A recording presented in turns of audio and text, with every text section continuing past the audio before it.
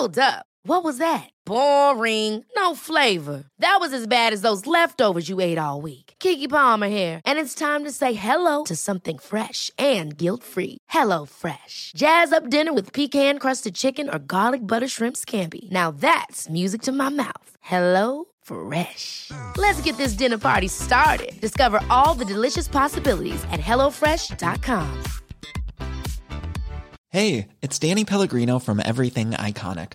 Ready to upgrade your style game without blowing your budget? Check out Quince. They've got all the good stuff, shirts and polos, activewear, and fine leather goods, all at 50 to 80% less than other high-end brands. And the best part? They're all about safe, ethical, and responsible manufacturing. Get that luxury vibe without the luxury price tag. Hit up quince.com/upgrade for free shipping and 365-day returns on your next order. That's quince.com/upgrade.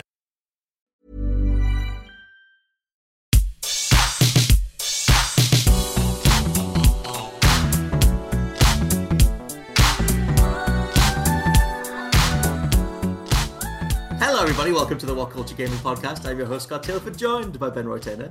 Video games. And Josh Brown. Hello there. Hello there. Now, we have been getting some more information as to when things might be getting back to normal, so hopefully there's not that many more of these webcam-only chats to go, but we also thought we would open with just a quick sort of summary of what we've been up to that hasn't been gaming-related, and then we're going to dive into the absolute insanity of what we've been playing, because none of it makes sense, especially on my part. But whatever. But yeah, you wanted to start with something that we've been doing that isn't game-related. Ben Roy, how's your life been?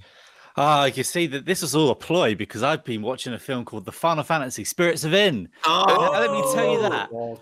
I have consumed 2 bits of Final Fantasy media over my lifetime. That and what was that other one with Sephiroth in it? That film that they did? Advent Children. Yeah, that one. This is better than that one. And I just want to say the underrated movie. It's not, is it? No, I think it's been almost 20 years. I think you should give it a go. Go back in there. Get involved. Still looks good. Great cast. What do you think? I can't. The sentence the only Final Fantasy media you've experienced is Spirits Within and Advent Children is. I almost want to stay in lockdown so I never have to see you again for that. That's the worst thing you could say. Josh, have you seen Spirits Within? I've seen bits of it, like about 10 years ago when a friend was trying to get me into Final Fantasy. Can't remember anything that happened. No, but I do appreciate that little comment because the people at home sadly won't be able to see this, but I could see your face during when Ben Roy was talking there. I could see the contortions you were pulling, and I'll never forget that. So now I'll always associate that face with these Final Fantasy CG movies. Well, the thing is, like, when Spirits Within came out, and it was like, oh my god, they're finally going to do a Final Fantasy movie, and obviously we had the golden trilogy of 7, 8, and 9, and I still like 10, and then they did Spirits Within, and I remember as a young lad running to the cinema with all my friends to be like, oh my god, what have they done? Look at the graphics, look at it, it's amazing. That movie has nothing to do with Final Fantasy whatsoever, and the more you delve into it, the more I think it was just a name bolted onto some other treatment that was hanging around in someone's back pocket at the time, and it's just, that's a travesty, that. But just a great sci-fi movie. Steve Buscemi, Ving Rhames. What more do you want? I can't remember the rest of the cast. Final Fantasy, Final Fantasy. I would like something Final Fantasy related. Was there a single Moogle in it? No. There was probably a dead chocobo somewhere. It's not a good time for me. But to be honest, I've not been back to it since, what was it, 2002? Or something? It was 2001 it came out. The first time I watched it was on when Blockbuster started getting rid of all their VHSs. My mum just came home with it one day, for like £1 or something. It was like, have this. Just along with like the Terminator and stuff. So I watched that, yeah. Oh, God. Did you watch it? You watch it before you saw the Terminator? Probably. Brilliant. Good. That's a good life trajectory, to be honest. Josh, what have you been up to that isn't game related? Well, Scott Tilford, I have been. This might be worse. I've been rewatching the Twilight series. I've been going through them all, and I'm currently up to break of dawn. Why? You know what's even worse? They might be all right. They might be good. Stop it. One's right. No. The first one's bad. The first one's not good. Okay. But it's good crack. It's way more entertaining than some of the most boring MCU films. The second one, the one I was expecting. Wait a minute. You're saying that Twilight's better than some of the worst MCU films? It's better than Thor: The Dark World. I'll tell you that. I don't know, man. Free. Okay. New Moon. I thought that was going to be the most boring one. Good crack as well. Turns out to be quite a competently made movie. I watched Eclipse the other night. It's by bloody David Slade, the guy who did 30 Days a Night, and I'd seen it before, and I didn't really like it that much. But this time around, they managed to make it pretty good. It's quite interesting. The Jacob and Edward, versus love triangle thing, horrible. They're all horrible people. But the vampire action, surprisingly good. I'm in it. I'm looking forward to the last 2 installments. To be honest, I might crack open a little bev tonight and just watch Break and Dawn Part 1. That's where I'm at, Scott. What made you want to go back to them? How did you stumble on that? I wanted to for a while because I always wondered whether or not they were actually bad or whether it was just kind of one of those internet raw things of, what I mean? Like, we don't like stuff that a lot of teenage girls like. Maybe we're just being a bit too harsh of it. And then going back, I kind of agree with that. You know what I mean? They're not as bad as what they could have been or what people said. There's a lot of dumb stuff in there. Don't get me wrong. I'm not saying they're like Citizen Kane or they're as good as the good MCU movies, but there's a lot of crack to them, man. I think you speak for yourself in regards to liking things teenage girls. Like, I'm a huge Carly Rae Jepsen fan, so I don't really mind what comparisons you want to make. What I should clarify, when you're about 13 or 14, you have an intense hatred of what teenage girls like. But now you're older, with hindsight, you just learn from you it. Understand the world a bit more. It's kind of like, wow, what was all the fuss over, really? It's all right, it's fine. I've never watched them, probably never will. Oh god. To be fair, I wouldn't go out my way to recommend them to you. But if you had seen them before and you wanted to see how they hold up, the answer is surprisingly well. Considering how far Robert Pattinson his career has come since then, it's insane seeing him start there and then look at the trajectory to stuff like High Life, and he's going to be Batman and Tenet as well. This is the thing, man. Going back to watch it, I don't want to make this a Twilight podcast or anything, but it has a bunch of like really good actors in it. Like, I love Kirsten Stewart. I think she's gone down a similar trajectory as Robert Pattinson since in a lot of good indie movies. But like the supporting cast, there's Anna Kendrick in there. There's Rosita from The Walking Dead in there. There's a bunch of other people. That full name. It's good stuff. Yeah, I forgot the actress's name. Near enough. I mean, the thing with I don't know, man. I can't. To be fair, I've not been back to them since whatever it was, 2003 or something.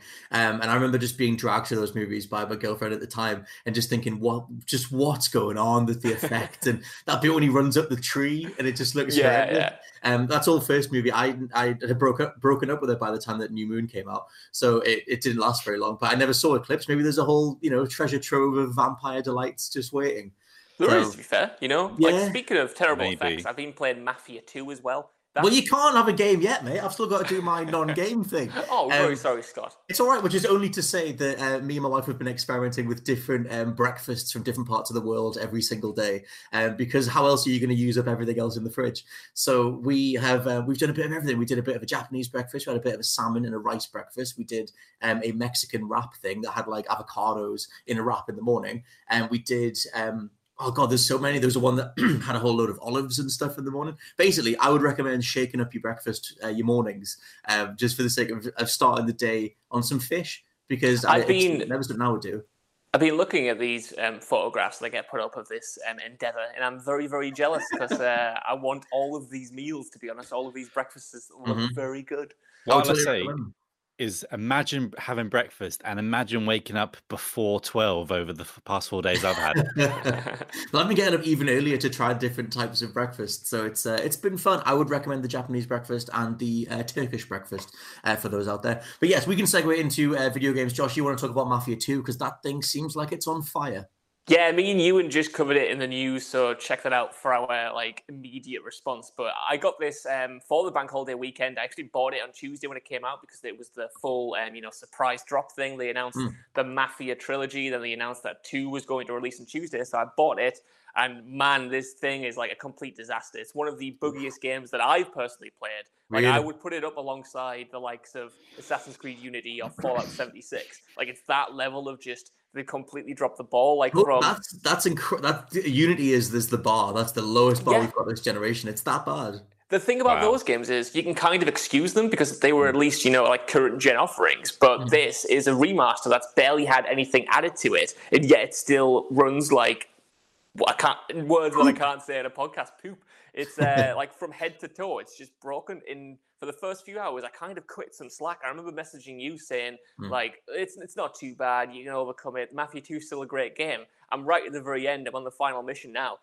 My lord, the past few hours have just been an utter slog. Like the way the frame rate tanks, even when you're in your apartment, nothing's going on. In the things stuttering all over the place, to weird issues like the fact that the dialogue only goes in one headphone for whatever reason. I don't know why that works. To the fact that like the audio mixing is just so off that you have to constantly turn up the game and turn it down. It's like a complete shambles. It does Mafia a disservice.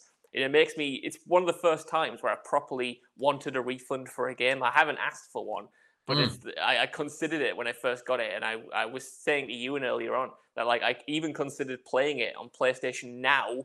I considered streaming it because that seemed preferable to what they've actually released for £25. Let me very quickly drop something in here, right? Because comparing remasters, I bought the Saints Row 3 remaster as soon as that was announced, because Saints Row 3 is one of my favorite games of all time. I absolutely love it. And so when they put out all the side-by-side comparisons of the new one, the amount of work they've done to Saints 3 is ludicrous. Like, that thing is completely overhauled, like completely new character models, textures across the board, like just everything. And it's great, but it's greater on Xbox One X because it runs at a solid 60 and in 4K. And I got it on PS4 Pro, which is fine, but it's not, it could be better. And I just in a momentary lapse of, you know, the old quarantine madness, I sort of forgot that I owned an Xbox One X. To be fair, there's nothing else to play on it. And so like I got Saints Row and then I was like, no, it's better on the other thing. Have you guys ever gone through the refund process of trying to get a refund on PlayStation? Yes, I did. I only one time because ludicrous.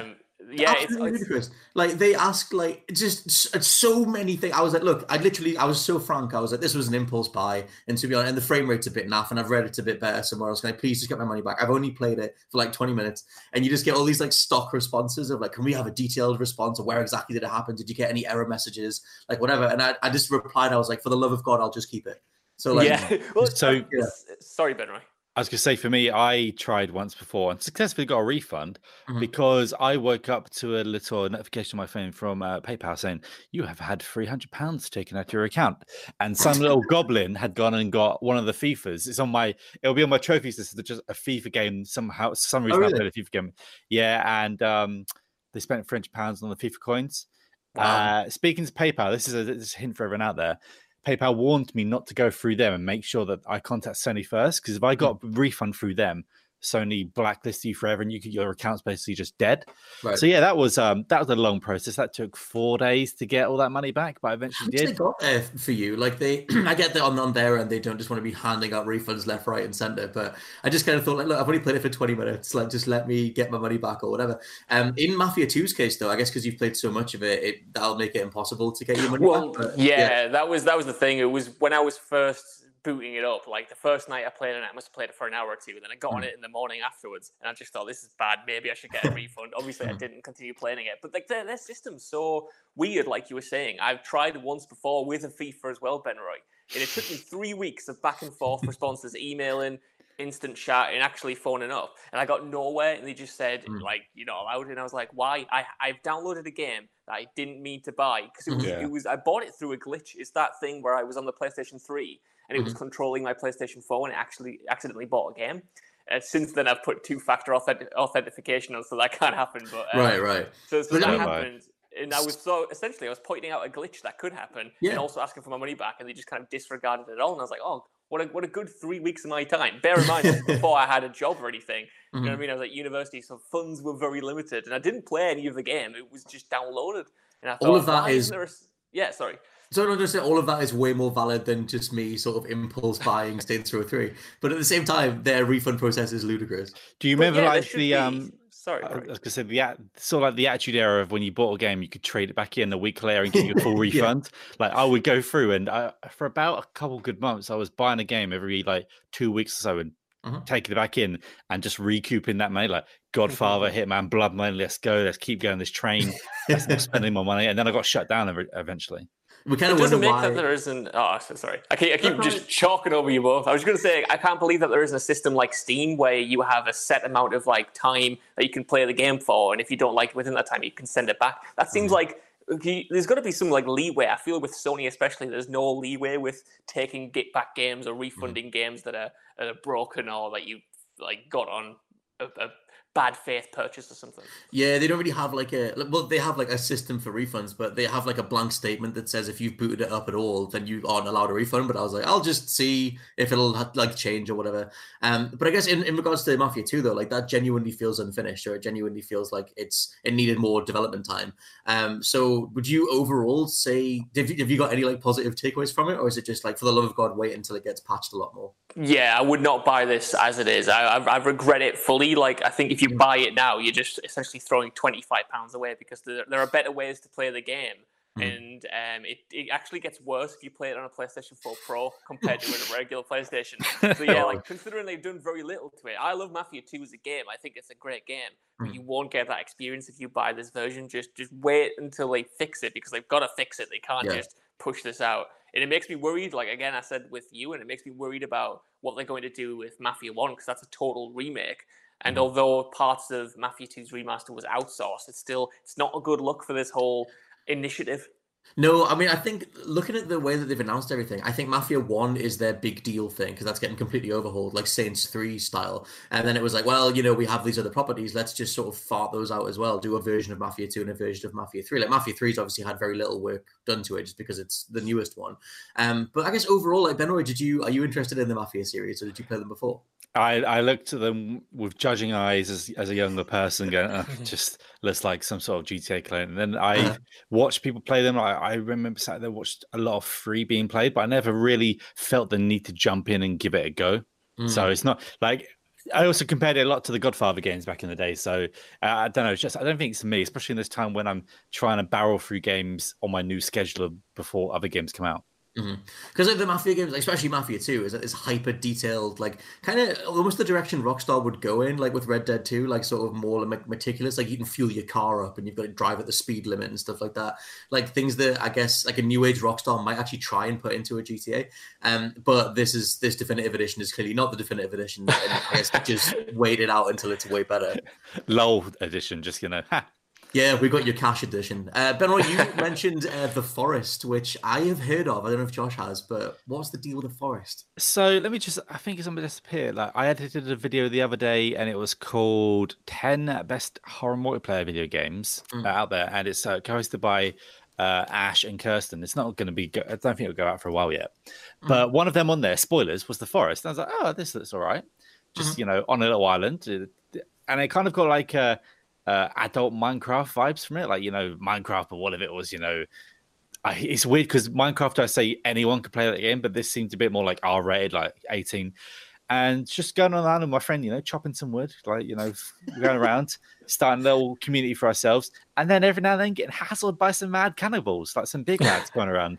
And then they only get worse. There's at one point, that thing out of Inside at the very end, the big blob. Yeah, there's them that things like that are on this island as well. And called Armsies. I'm like, get off me, you! And I just have to run away. So I spent like a good portion of my weekend just chopping down trees to build a wall to keep us safe, and build our cabin and build like log things and just build all this stuff just to like make a nice little home, and then eventually find a cave full of cannibals, and then I was eaten. It kind of sounds like a horror version of Minecraft. It totally is. It's just you crash on the island, and there's a sort of like a story it's a story. There's like parts of the island when you find like bits of paper, because you're trying to find your son, Timmy, I think his name is, and you're going through the progression of going through caves, going to find these camps, but you've got to do it so cautiously because there's different levels of these cannibals. There's like the little proper like Smeagol's, like they go do nothing to you. Then you got the big blue lads that are just, they will ruin your day. And then when you get 2 or 3 of them, you need to just run. And then you got the Armsies, which just rip you in half. But I've been really just focused on building a nice little house. Is there a single player mode in it, or have you got to do everything online co-op? The single player is basically, the game can either be single player or you can play with friends, up to 4. So it's just the same game, but like like when you play a game, it's just, oh, this person's just man. There's just another person with you, sort of. Right. So it's the exact same game, but on your own. That sounds cool. Josh, have you heard of this? Yeah, me and Kirsten actually, we did a upcoming horror games list because the sequel's coming out, and she again was saying about how like good it was, and I piqued my attention looking at it properly because I love the idea of like like what Benroy was saying, that you're on this island, you've got to survive first and foremost, but also you've got a bunch of these cannibal lads after you, which sounds right up my street and sounds like a perfect kind of multiplayer late night game. You know what I mean? I haven't had one of those in a while, a proper good cooperative experience. So I kind of dig it, and I might get it when it's on sale. But it's on sale now, and also I tell you how scary it is when I'm chopping a tree and then you hear some rustling, and I think they just play noises into like your speakers, because I was like, what was that? And then you look around, there's nothing there. And another time I'm just chopping, and I look up, and on the horizon 3 or 4 guys run past. I'm like, and I'm just saying to my friend, just get back here. They're looking at me now, and they don't just attack you straight away. There's this thing where they sort of like you get down the street. Come on, you coming at me? Man. You want some bruv? It's like that to me. Like, imagine a bunch of kids just like stopping you in the street trying to like mug you. Is that your way of fending them off from the camp? I'm going back. Like, leave me alone. And they're just like that the whole time, like trying to come at me, and I'm just terrified. And it's on sale now, and I recommend it, Brown. Well, that's what I've heard. Like, that's what piques my interest the most, the way the AI works, because apparently it's not just like these mindless zombie types running after you. Like, they actually, goad you into doing certain things, or they might see where you're camped and then not attack you straight away, just kind of assess you, but then come back at night and then try to get you. I love that idea that they've got a certain amount of intelligence, and you have to kind of assess what they're going to do, not necessarily just back up and kind of flail at them with an axe or something. I went last on this throw, but we put our encampment, so there's say 2, imagine like a square obviously, and 2 of the sides are against the cliff, so they can't really get behind us. But when I was still building like the wall, like 2 of them snuck around and started beating up our farm. It's like, get out of here, you little, and like things like that. They don't come straight at you. They're trying to like ruin your day before that sort of thing. And there's all these things like if it rains, you get cold and you need to dry off and stuff. And it sounds frustrating, but it's not. We built a little raft, and we just went around the raft, around the island, found a boat. And then you see these little bastards. Can we say bastards? I'm pretty sure we can. You've done it now, Benroy. You see them. And they're kind of like coming out of the trees now and looking at us and running back in, or scurrying down the beach, waiting for us to get close. And it's just like, there's something about this game, and I can't wait to play it later on. I love that. As it reminds me of The Long Dark. Do you guys play that? No. The Long Dark sounds like The Forest, but minus like more of the enemy encounter stuff, and I guess minus the building and stuff. Just a totally different game, but it reminds me of The Long Dark. The Long Dark was just like, you take first person survival aspects like 101, and you're just like wind chill matters and wind direction matters, and trying to like hunker down and build a fire and like getting crafting components and stuff like that. I guess in my mind I was imagining this sort of like derelict. You're in the middle of this place and you're trying to sort of scavenge to survive, and it's kind of that tone that was like very much in across like the mid 2010s. Yeah.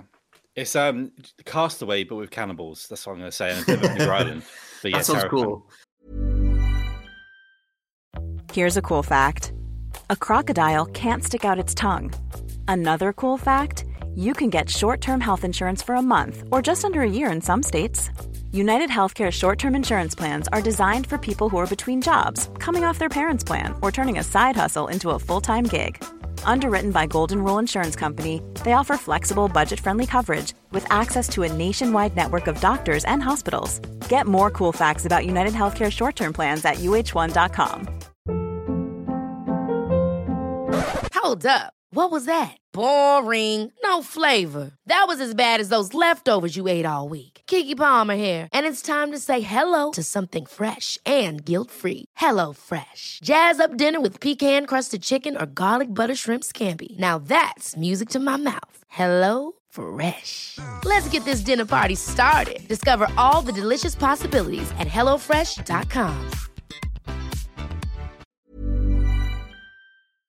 This podcast is brought to you by Indeed. If you need to hire, you need Indeed. Indeed is your matching and hiring platform with over 350 million global monthly visitors, according to Indeed data. And a matching engine that helps you find quality candidates fast. And Indeed doesn't just help you hire faster. 93% of employers agree Indeed delivers the highest quality matches compared to other job sites, according to a recent Indeed survey. One of the things I love about Indeed is that it just makes hiring all in one place so easy, because you just get unparalleled access to job seekers. Plus, listeners of this show will get a $75 sponsored job credit to get your jobs more visibility at Indeed.com/WCG. WCG. Just go to Indeed.com/WCG right now and support our show by saying you heard about Indeed on this podcast. Indeed.com/WCG. Terms and conditions apply. Need to hire? You need Indeed. So for my list, I in absence of there being like that much new stuff, obviously Last of Us 2 is out in like 4 weeks or whatever it is, 3 weeks or something. I sort of just turned my attention towards everything else. I was like, well, I can just make new releases happen if they're new to me. So I've just been returning to a bunch of stuff. The Last Dance on Netflix got me playing old school NBA games, so I went back to NBA Playgrounds. NBA 2K20 is on sale for 90% off. Not that we're shilling for 2K, but it's down to like £5 or something. Wow. So I bought that on Switch and then realized that the file size is too big and it won't even fit on the Switch. So I just own a copy of that as well. But NBA 2K is really good if you play it on Xbox because it's on the Game Pass. But then for the most part, I've just been playing Splinter Cell because I put a video out on Saturday about how Ubisoft should resurrect it and what really happened with Michael Ironside across the 2010s. And I just think like Splinter Cell, like that whole period where everything went sideways with like Splinter Cell Conviction when it first got announced and everyone hated it and they sort of pivoted the design. And then when they did Blacklist, everyone hated it because Michael Ironside wasn't in it. And obviously the series has just been away for like 7 years. I guess first of all, where do you guys come down on Splinter Cell in general? Are you both lapsed fans, or when was the last time you loved it? Lapsed fan for me. I do love it, but it's been a long time since I've touched the games. Like I haven't played the game since Blacklist came out, which I loved, but I like you. I've wanted to go back to it. I was, funnily enough, I was watching over the weekend, or maybe it was the start of last week. Mark Brown of Game Maker's Toolkit has just done a really great series on how stealth mechanics work in video games. And obviously, a huge part of that was focusing on Splinter Cell and a lot of Splinter Cell clips from the older games. And I was watching them, thinking I could go for this because, in a way, like that style of stealth has just it's gone out of vogue, hasn't it? Like, you don't get stealth games like that anymore. That kind of methodical approach to ghosting through an area and trying to utilize all of these gadgets in an interesting way. So I am tempted to go back to that original trilogy at least. So I think you might spur me on here, Scott. Yeah, man. The thing is, like those original ones, like because I went back through all of them when they added them, but not all the whole way through, but went back to each one of them for a good few hours when they added them to the backwards compatibility. Like they're all backwards compatible on Xbox now, which is great. But yeah, that's the thing. That original trilogy, like they're like it's like awkward stealth. Like you are sort of moving through. They're very much like prototypes until Chaos Theory perfected it, and then Chaos Theory is like this immaculate, one of the best games of all time kind of thing. But then they also, because like action games were on the rise or whatever, they changed it so much with Conviction. I don't know if you had like a negative reaction to Conviction at the time. I did. And it was they brought in the mark and execute mechanics, so it's like one stealth kill equals auto targeting like 4 more guys, and you can just blur through that game. Like I beat the whole thing in like an afternoon, just by throwing proximity mines everywhere, headshotting everybody, and doing sort of minimal stealth takedowns. But like they brought that stuff back in Blacklist. It's just that people didn't care by then. So yeah, having played like recently like Double Agent, Conviction, and then Blacklist, I just think it's about time it came back. Like stealth isn't a thing, but Phantom Pain did immaculately well. Hitman 1 and 2 are like super well regarded. I guess like just to open it up, like I don't know, do you think Splinter Cell should return now, or what would you change about it if you brought it back? Bring it back, please. Now, the whole thing of them bringing it back in Ghost Recon, which is still burns at me because like you brought him back to Michael Ironside. There's got to be something out there, but I mean, like that's one of the reasons I got that game to play that part of it. I bought that game for like £15 just to play like the Splinter Cell bit, and then ended up enjoying it. It was quite a fun time, but. I still remember the time when I didn't have an original Xbox. My friend did, but I had a PS2. And when they announced Splinter Cell come to the PS2 via like PlayStation Magazine, I lost it. And I love those first 3 games. Even though Pandora Tomorrow was the end airport levels put me through so much pain and suffering. It was so much on one checkpoint. Not a fun time sometimes, but I've pretty much enjoyed every Splinter Cell game, even the annoying one that doesn't have Michael Ironside in it. I just it's something about Sam Fisher. He needs to be gruff and old and not I'll tell you what, right? happy in any way. What's really weird is in researching the piece for Saturday, I did not realize at all that Ubisoft did a whole sort of mini Splinter Cell DLC for Ghost Recon Breakpoint. Like obviously they started with Wildlands. They did a whole other one for Breakpoint called Deep State, that just got zero coverage whatsoever. But Really? there's a ton of Michael Ironside in it, yeah. And it's all about like him returning and working with the ghosts, and it's very much played like a stealth game. And it even has the music from Chaos Theory. It has the old like Eamon, I think it's Eamon Tobin was the composer back then. They take the music from that and they put it in. And I was just like, when did you do this? Like they had that whole thing with Breakpoint where, you know, they apologized for it and said they would fix it in the coming months. And then the big return to form thing was this add-on called Deep State, which is kind of like their little mini Splinter Cell. So I almost bought Breakpoint on a whim, and then realized that it's still 50 English pounds. And I was like, no, I'm not that crazy. I'll take a Saints Row 3 remaster instead. But at the same time, like, yeah, did you guys know about that they did like a whole not at all add-on thing? I knew they were going to do it. I didn't realize it had come out. Like, that's a big issue. I almost bought the game as well when it was on sale. It was on sale for like £15. And if I'd known that was in it, I might have actually took the plunge. I know. Well, it's in it now, I guess, like, because Breakpoint's back up to full price because they think that they've patched it enough. Like, it has received a bunch of overhauls in terms of its base mechanics. It's obviously way more polished now than it was at launch. But yeah, now it's back up to full price because they obviously think it's like a full price Ghost Recon again. But it just sort of knocks, like, I was just completely like blindsided by it. Like, oh my God, there's this whole Michael Ironside fronted DLC that I totally missed. But still, Splinter Cell overall was on that massive Walmart leak from like 2 years ago. So there has to be something eventually. It just seems kind of ridiculous to not do something. Both of you guys put The Witcher 3 down. Josh, you finished it. Benoit, I think you're still swimming in the lakes of The Witcher. But where are you guys both on it at the minute? You first, Josh.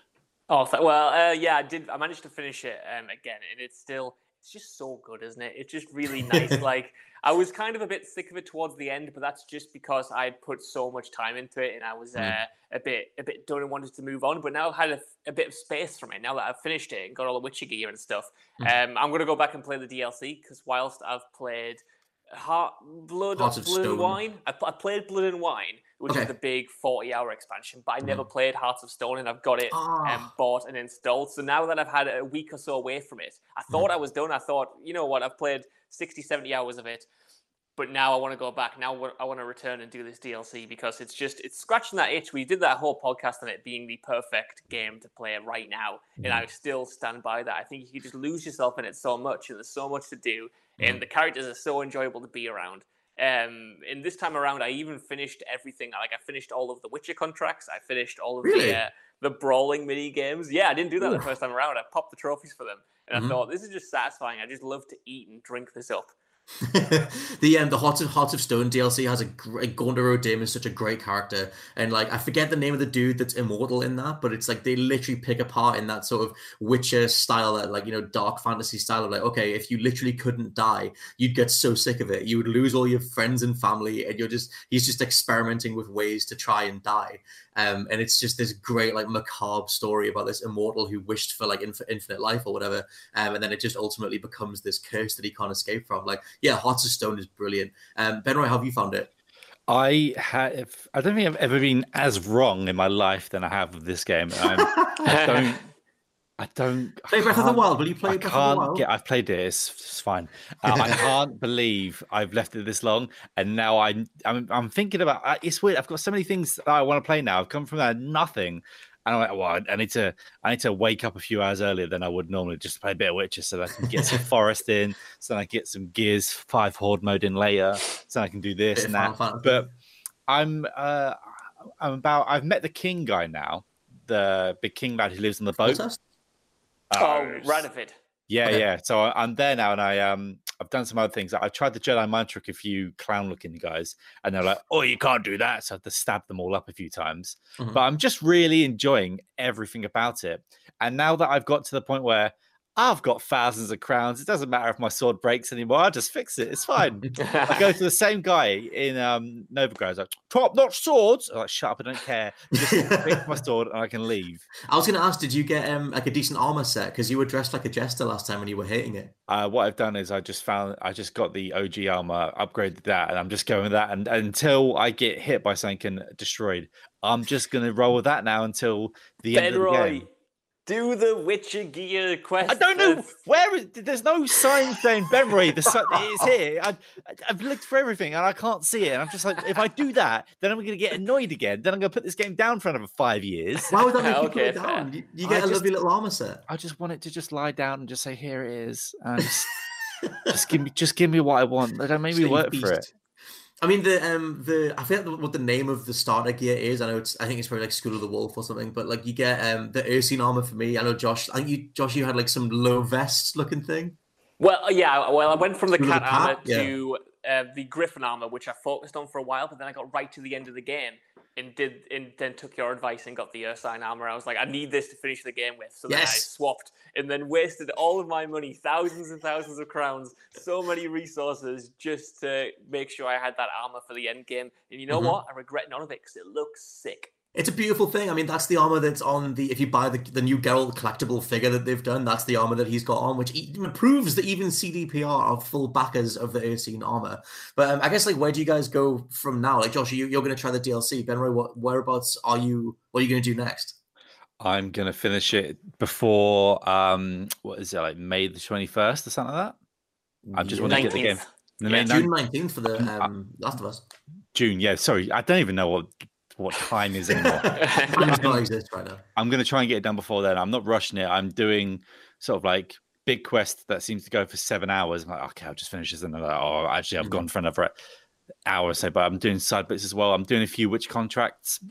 Not so many of them because it's like a lot of them are just like kill monster over here or kill monster in cave sort of thing. So like, I mean, I guess that's for someone, but I want to see more of the story, and I'm really getting involved. Like, I want to like know Triss more. I want to find out the workings of the criminal underground, and I'm really sort of like in the whole like minutia of it now. I'm sort of so sucked in to this game that I almost want to lie to my friends saying, "Oh no, I'm feeling ill. I can't play games," and then just appear offline and play The Witcher. Like, yes, the best.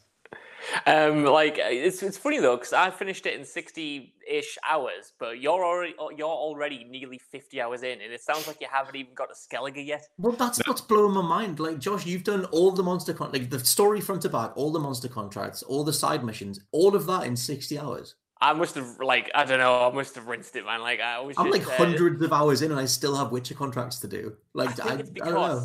I don't know. Maybe it's because I've played it once before, so I knew how to get through, quests in a more optimal manner or something like that. I don't know. I didn't do many of the treasure hunts, but yeah, most of the main quests, at least all the ones on the board, I managed to do those. A couple of ones that you just find in the wild, all of the Witcher quests, the brawling quests, and I don't know. Maybe it's because I had that prior knowledge and I wasn't just kind of wandering around for a lot of it. I knew exactly where to go and how to optimize my time.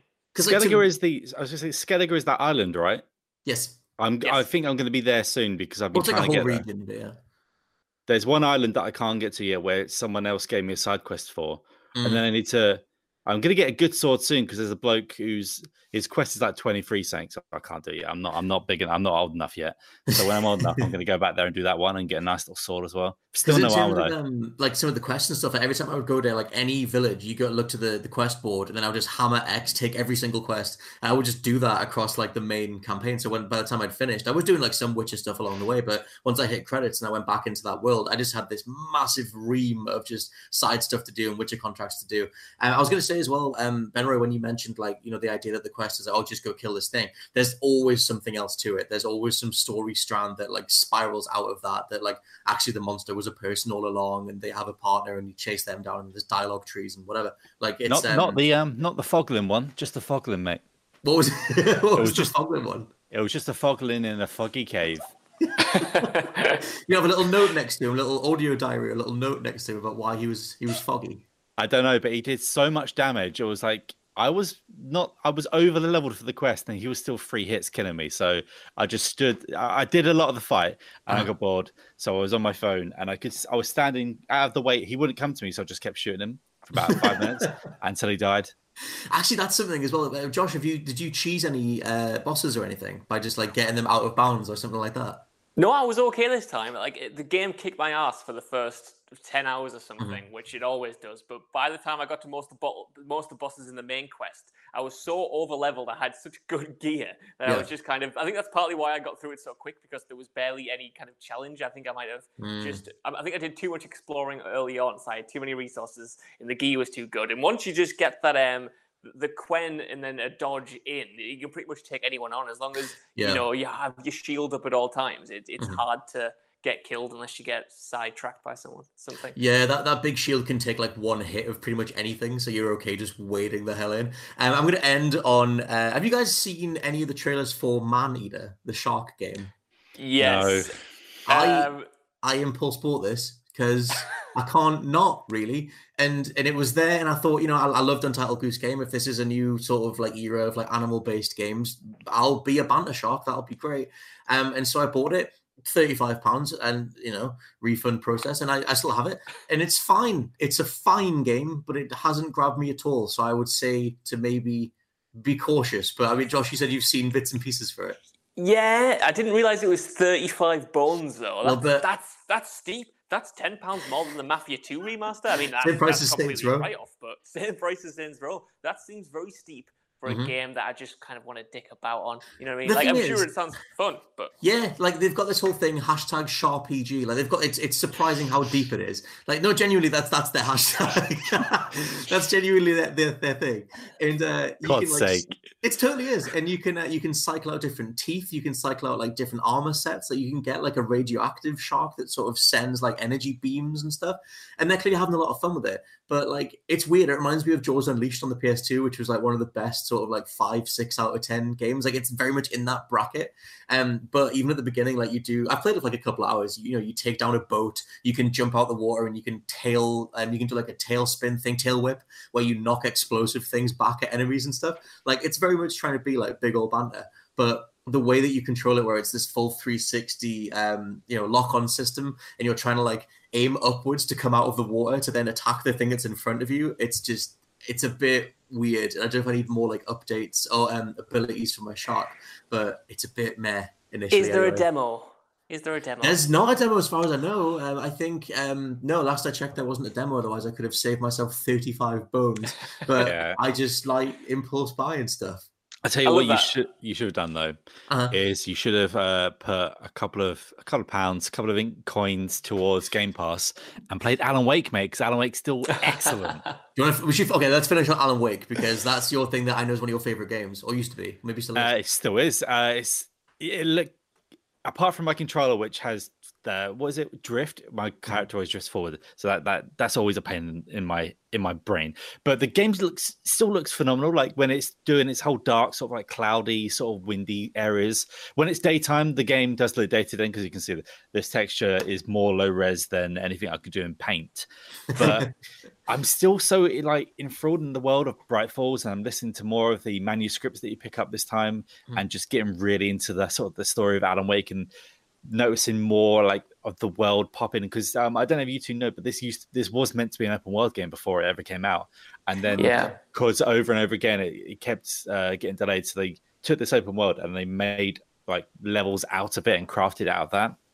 I'm just about to enter the final mission now, and just like hanging out with characters like Barry, who throws Christmas lights on and has a headlamp. He's like, I've got the Eye of Mordor on my head as you're fighting people. Just some of the combat can get tough, but this game more than any teaches you, if you got a flashbang, if you got some flares, just use them and have a fun time, and also enjoy the character of Alan Wake and the world it's creating, and just like the Stephen King-esque story that's going on here. That's the thing. I remember when it came out, I think because I came out of Max Payne and it was like the next Remedy game, I wanted more in that wheelhouse. And so the more Alan Wake became more supernatural and became more like Twin Peaks, and it's more like he's like someone talking backwards, and it embraced, like, it took that Address Unknown show from Max Payne where you had the talking pelican that was murdering people, and you sort of take that and make like a whole game out of that tone. Then young me just wasn't ready for that. And after I went back to Alan Wake, I totally got it. And also having after seeing more Stephen King stuff and watching Twin Peaks. But at the time, it's weird because like obviously that game was an exclusive to the Xbox at the time anyway. Yeah. And then it feels like it's just like everybody's little hidden gem, like it's worth uncovering, but they never really advertise it. Max Payne's always held up way more than it. It's weird that I'm glad it's coming to Game Pass, because I lent my copy to someone and then it's just never came back. I think it's because I got drunk one time at Pie and just go, I'm Alan Wake, I'm a writer, and just kept until he would borrow it. But they Xbox teased the Game Pass like game this week. I reckon they might put Control on there ready for the DLC that's coming out. And I really hope with the DLC that comes out, the AWE, not AEW, that we get this convergence of the worlds, and then they go, here's Alan Wake remastered. It's on PlayStation now. Like, because it's so weird that they own the IP now, but they haven't moved it over to Xbox yet, to PlayStation yet. And I feel like so many more people, like if they put it out, say like the Magic sort of Manhunt, Maneater, what is that shark game called? Maneater is the shark one, yeah. If they brought it out like a 35, 25, I think it would sell. Like I don't know why it's not been put out again. Yeah, it's just like Max Payne has always held up. Quantum Break, I really didn't like Quantum Break, but I feel like that had enough of this big sort of media push around it. It was like alongside the whole, Xbox coming to the living room thing, and obviously the system, the Kinect being a bit naff, sort of like put a massive hole in Quantum Break. But Josh, where did you come down on Alan Wake overall? Were you a fan at the time? Oh yeah, I'm with Ben Roy. Like at the time, I remember buying it it was even cheap back then. It was a couple of years after the fact. I got it for like £10. And I wasn't expecting much. I didn't read into anything beforehand. It completely blew me away because back then, obviously, I was a big fan of Twin Peaks and Stephen King stories, and it just kind of struck a chord with me. Like I fully agree with Ben Roy. Like the Alan Wake as a character, the atmosphere of that town, and just the way it kind of plays out and revels in those themes. For me, absolutely does it. I haven't played it since then, but I replayed it a lot at the time, so I have quite fond memories of it. But if it came to PlayStation, I would buy it in a heartbeat. Like one of my favorite things is you can watch, because you can always watch TVs in their games, and they make a fake talk show where Sam Lake goes on a talk show and they're just like, hey, do the face, and he does the Max Payne face, which that's one of the best sort of self-referential within their own little world Remedy things ever. And I think they've only expanded on that, like shared Remedy universe stuff going forward. Like Ben Roy said, like Control has this Alan Wake DLC, so it's pretty damn cool. But yeah, I guess for now, we've still got more stuff that we could get to. We might do a follow-up,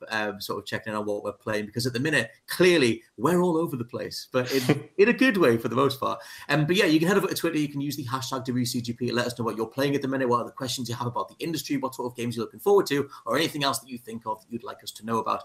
For now, this has been the What Culture Gaming Podcast. I've been your host, Scott Tilford, joined by Ben Roy Taylor. Watch The Spirits Within. Do not do that. And Josh Brown. Watch Twilight. For the love of God. Bye, though.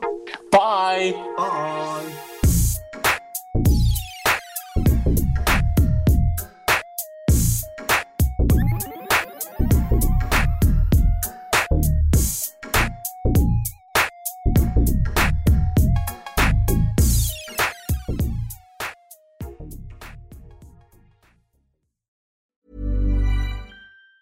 Hi, I'm Daniel, founder of Pretty Litter. Did you know cats tend to hide symptoms of sickness and pain? I learned this the hard way after losing my cat, Gingy. So I created Pretty Litter, a health monitoring litter that helps detect early signs of illness by changing colors, saving you money and potentially your cat's life. Pretty Litter is veterinarian developed, and it's the easiest way to keep tabs on your fur baby's health right at home. Go to prettylitter.com and use code ACAST for 20% off your first order and a free cat toy. Terms and conditions apply. See site for details.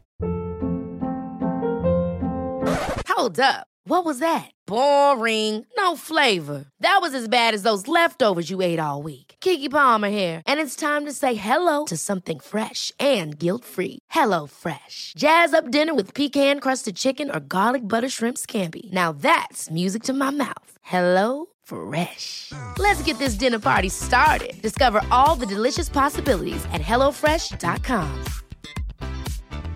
Hi, I'm Daniel, founder of Pretty Litter. Did you know cats tend to hide symptoms of sickness and pain? I learned this the hard way after losing my cat, Gingy. So I created Pretty Litter, a health monitoring litter that helps detect early signs of illness by changing colors, saving you money and potentially your cat's life. Pretty Litter is veterinarian developed, and it's the easiest way to keep tabs on your fur baby's health right at home. Go to prettylitter.com and use code ACAST for 20% off your first order and a free cat toy. Terms and conditions apply. See site for details.